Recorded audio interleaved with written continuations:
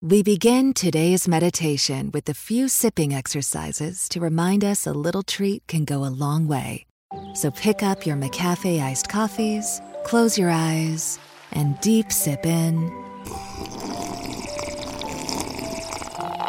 And deep satisfaction out. Take a treat retreat at McDonald's. Right now, get a McCafe iced coffee in any size and any flavor for just 99 cents until 11 a.m. Price of participation may vary. Hey everybody, it's Friday, April 26th, and today I want to break down something that we really should all be embarrassed that we're still having to defend in 2019.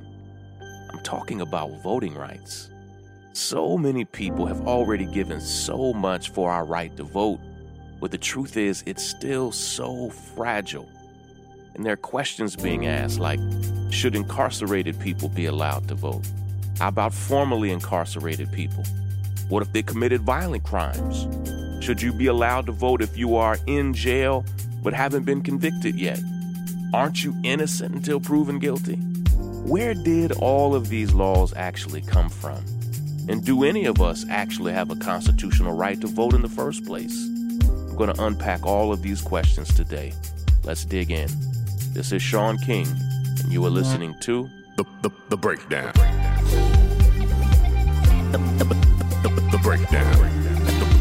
The Breakdown.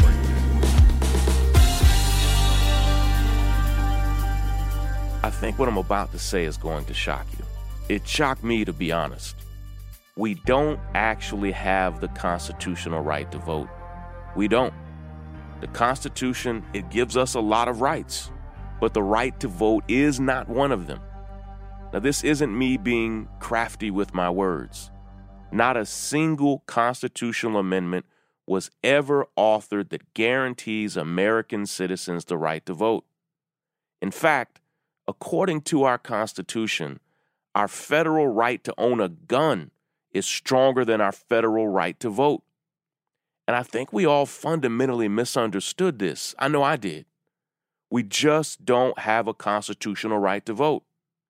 And over the past few days, as people have raised questions about who should or should not be allowed to vote, and presidential candidates have been asked whether or not they support people being able to vote while they're incarcerated, the one thing that stood out most to me is that it appears most presidential candidates haven't even thought about these things before.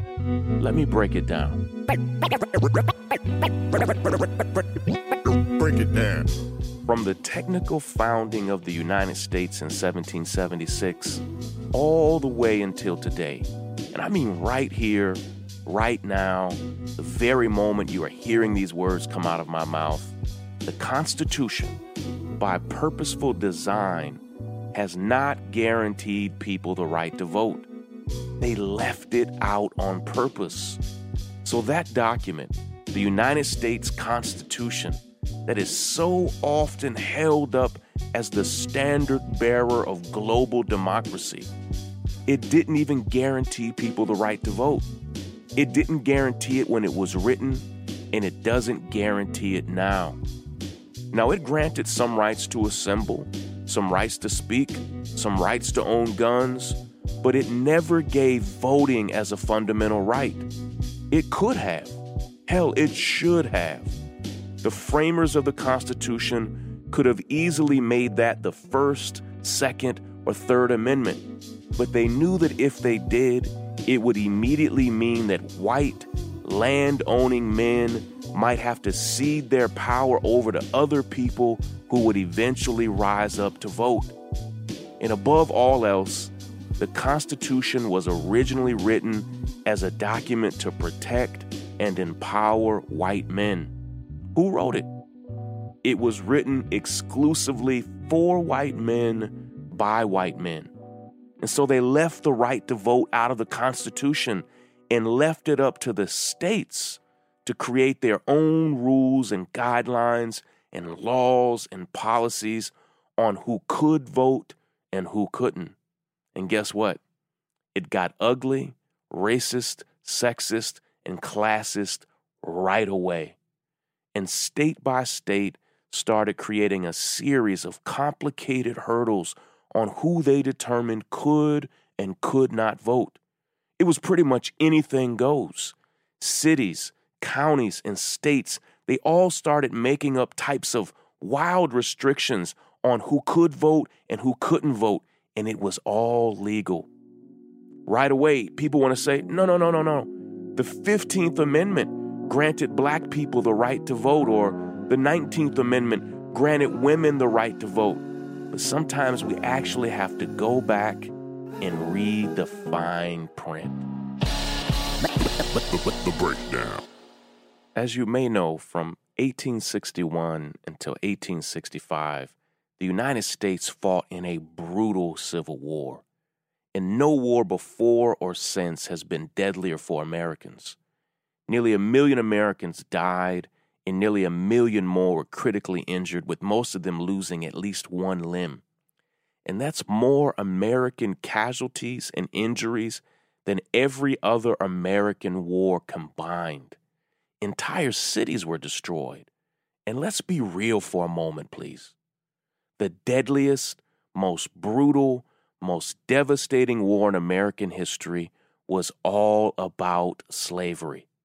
Half of the nation wanted it and needed it so badly and refused to allow the other states to determine if they could or couldn't have it, that they decided to go to war over it.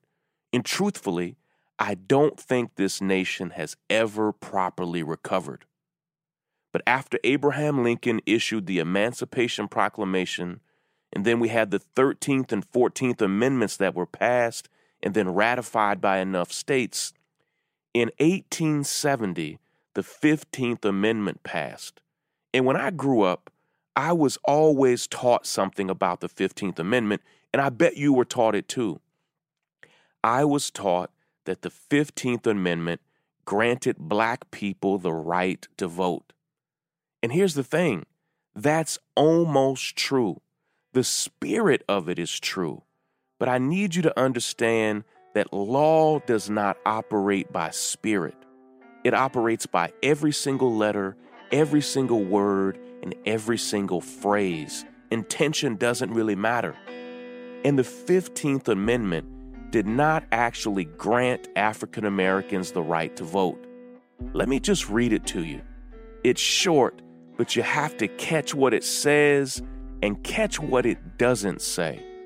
It says the following, quote, "The right of citizens of the United States to vote shall not be denied or abridged by the United States or by any state on account of race, color, or previous condition of servitude." That's it. That's the whole 15th Amendment. Now let me translate that for you for a moment. First, it doesn't actually give anybody the right to vote. The 15th Amendment simply said that the federal government or state governments cannot deny access to voting based on race, color, or it says this phrase, previous condition of servitude. Secondly, the amendment doesn't say that it was for men, but until this point, it was assumed that everything in the Constitution was for men and men alone. That's crazy, right? It was a full 50 years later until women received voting protections with the 19th Amendment in 1920. But it doesn't even say then that women have the right to vote. It just says that you can't keep a woman from voting because she's a woman alone. So in 1870, when the 15th Amendment passed, it didn't say if you are black, you have the right to vote. Now, that would have been beautiful if it said some type of statement like that all people have the right to vote. It doesn't say that. And that's still not true. It never said that. Not in 1870, not in 1920, and not in 2019. It just said that the government was no longer allowed to tell you that you couldn't vote because you are black or that you can only vote if you are white. Are you following me? Because when this was written in 1870 and when the 15th Amendment became a part of the Constitution, that became the single most important turning point on when we really start to see voting rights get abused. Let me break it down. The breakdown. In 1870, after it was made illegal to tell black people that they couldn't vote just because they were black, cities, counties, and states began making up not dozens, but at first hundreds, then thousands of stipulations on who could and couldn't vote. And since they couldn't technically say that it was about blackness, they coded it and disguised it however they could. That's when we started seeing what we call poll taxes, where black people would show up to vote and you'd have to do things like guess the number of bubbles in a bar of soap, or the number of marbles in a jar, or recite the entire Constitution without error. You'd have to literally do those things in order to be able to vote. And in some towns, over 99% of African Americans were unable to vote, even though it was technically against the law to keep people from voting based on race. They just say, hey, this wasn't about race. They just couldn't guess how many bubbles are in this bar of soap. Do you see how they worked around the 15th Amendment? So the 15th Amendment didn't say black people have the right to vote. The 15th Amendment just said you're not allowed to say you are keeping people from voting because they are black. And so they changed it all. And guess what else started happening? For the very first time, states across the country, like Mississippi in 1890 and Alabama in 1904, they started making laws that if you were in jail, if you were in prison, or even if you got out of jail or prison, you just couldn't vote anymore, period. And let's be clear, this wasn't crime. This was all about race. Because I don't know if you knew this or not, but from 1619 until 1865, throughout the entire South, they hardly had any jails or prisons.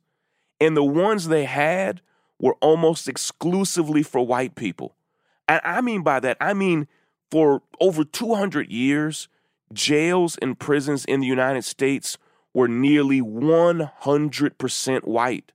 And for those 200 years, they weren't worried about letting white people with felonies vote. But when slavery ended, jails in the South went from being almost exclusively white to almost exclusively black in a single generation. And states quickly picked up on this reality, and they started putting hundreds of new restrictions on what people who were convicted of crimes could or could not do in society. And guess what? Virtually none of those restrictions were in place when jails and prisons were primarily made up of white men. Today, the estimates are that at least 10,000 unique restrictions have been put in place on people convicted of crimes. 10,000. And in this country, we have tens of millions of people who've been convicted of crimes.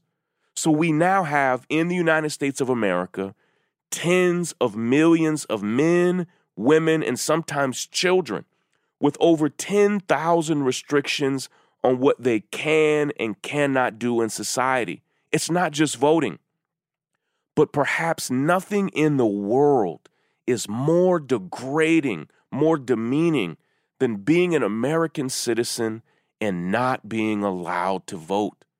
Now, I said this before earlier this past week on Twitter. It's a gross dehumanization of a person to strip them of their right to vote. It's another form of basically telling the person that they are not fully human. They are basically 3/5 of a human. They are American enough for the laws of punishment to apply to them.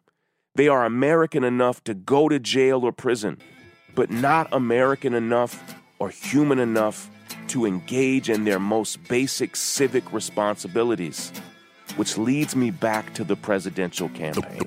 The breakdown. This past weekend, 5 presidential candidates held town halls on CNN, and they were each asked a version of whether or not they support currently incarcerated people having the right to vote. And all the candidates that were asked this question, all of them either straight up said no or some version of no except for one, and that was Bernie Sanders.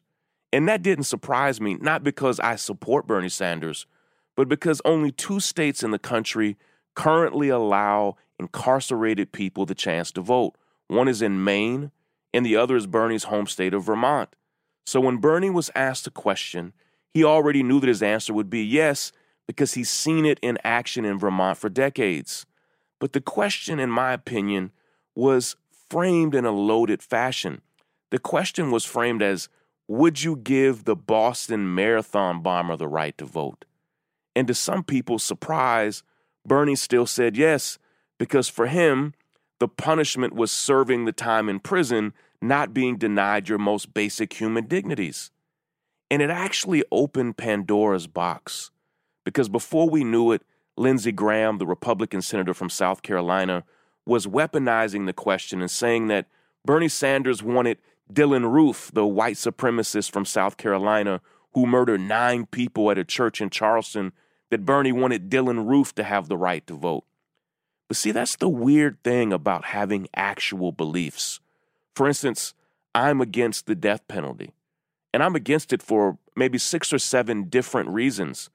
But one of the main 2 are that it's primarily used against black people and people of color. Wealthy white people who murder someone almost are never given the death penalty, period. And because it's mainly used against black people and poor people, experts estimate that hundreds of innocent men and women have likely been executed in this country. So I'm just against it, period. But yesterday, Texas executed a horrible man, and he is a genuinely horrible man.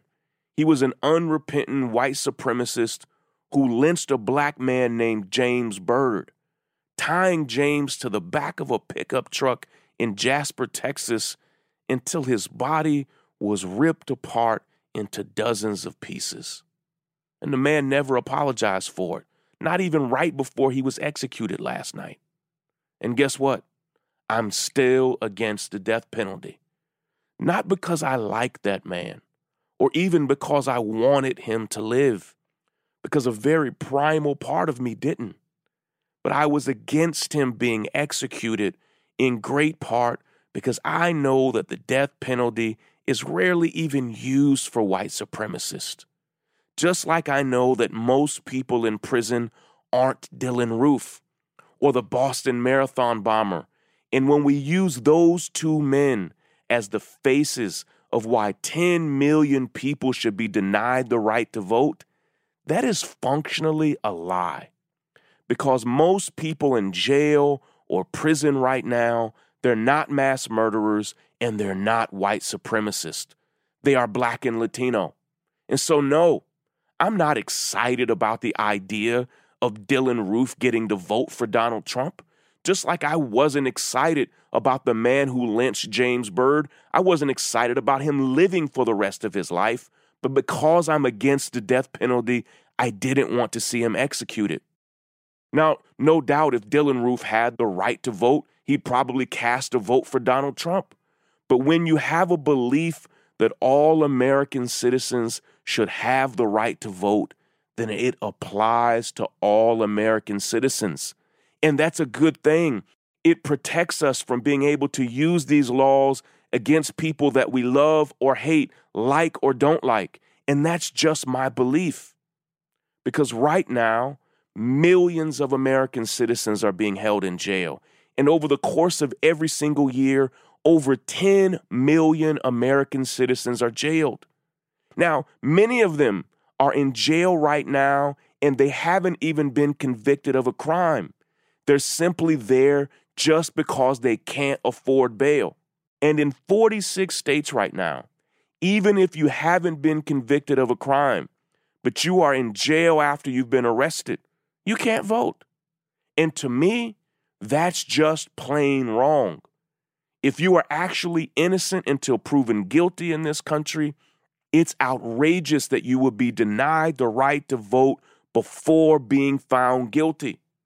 And I could go down the long list of people who can't vote right now. But think about it like this. The current law basically states that if you are caught smoking weed, you can't vote. But if you smoke weed and you aren't caught, voting is just fine.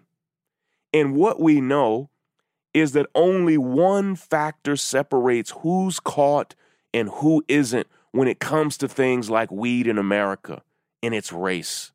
Smoking weed has always been functionally legal for white people in America for decades. Studies show that white people and African Americans smoke weed at the exact same rate, but that African Americans are 800% more likely to be arrested and jailed for it. Do you see where I'm going with this? Listen, I've got to run, but before I do, I've got one simple action step for you, all right? Action, action, action, steps, take action, action, steps. Today, your action step is a little bit of homework. So I have some homework for you.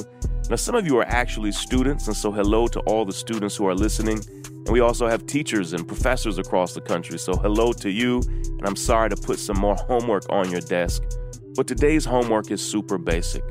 I want you to be more informed and educated on this topic.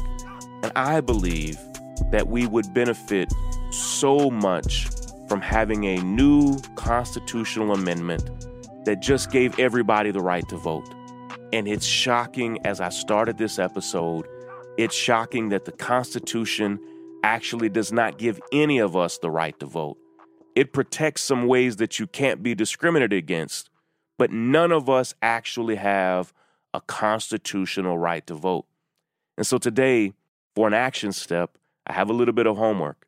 I just want you to go to a website and start doing some reading on your own, all right? The website is this. It's righttovoteamendment.com. Now, right is R-I-G-H-T, 2-T-O, voteamendment.com. That's righttovoteamendment.com. And just click around and start to see and understand that there's some people thinking through this issue in a very thoughtful way to just say, how can we be better? Because the truth is, right now, all over the country, states are continuing to abuse the laws and abuse their power to restrict voting rights and to suppress voting rights and to suppress the vote altogether.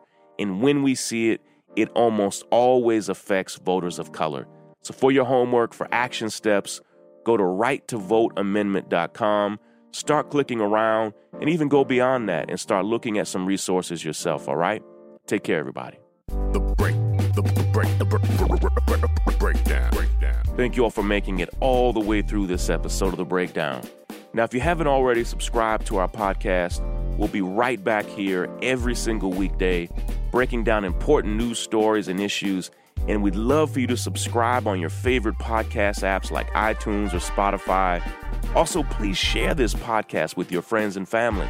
Our next big goal is to get to 100,000 subscribers, and we just won't get there without you. Have you left a review yet? Now, on Apple Podcasts, we have now over 4,000 five-star reviews, but we still want to hear from you, so please leave your best review when you get some time. Of course, thank you to the nearly 30,000 founding members of the North Star, whose generosity even makes this podcast possible. We love and appreciate each of you so very much. Now, if you love this podcast and you want to support our work, or you want to see the show notes and transcripts for each episode, we'd love it if you'd consider becoming a founding member of our community at thenorthstar.com. There we not only have all of our podcasts, but we have hundreds of original articles and stories and commentaries from some of the leading scholars and thinkers in the world. Lastly, a shout out to our podcasting director and senior producer, Willis, for his hard work on this and every episode. Take care, everybody.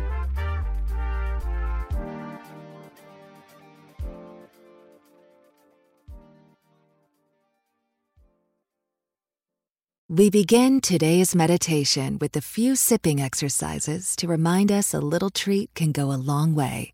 So pick up your McCafe iced coffees, Close your eyes and deep sip in. And deep satisfaction out. Take a treat retreat at McDonald's. Right now, get a McCafe iced coffee in any size and any flavor for just 99 cents until 11 a.m. Price of participation may vary.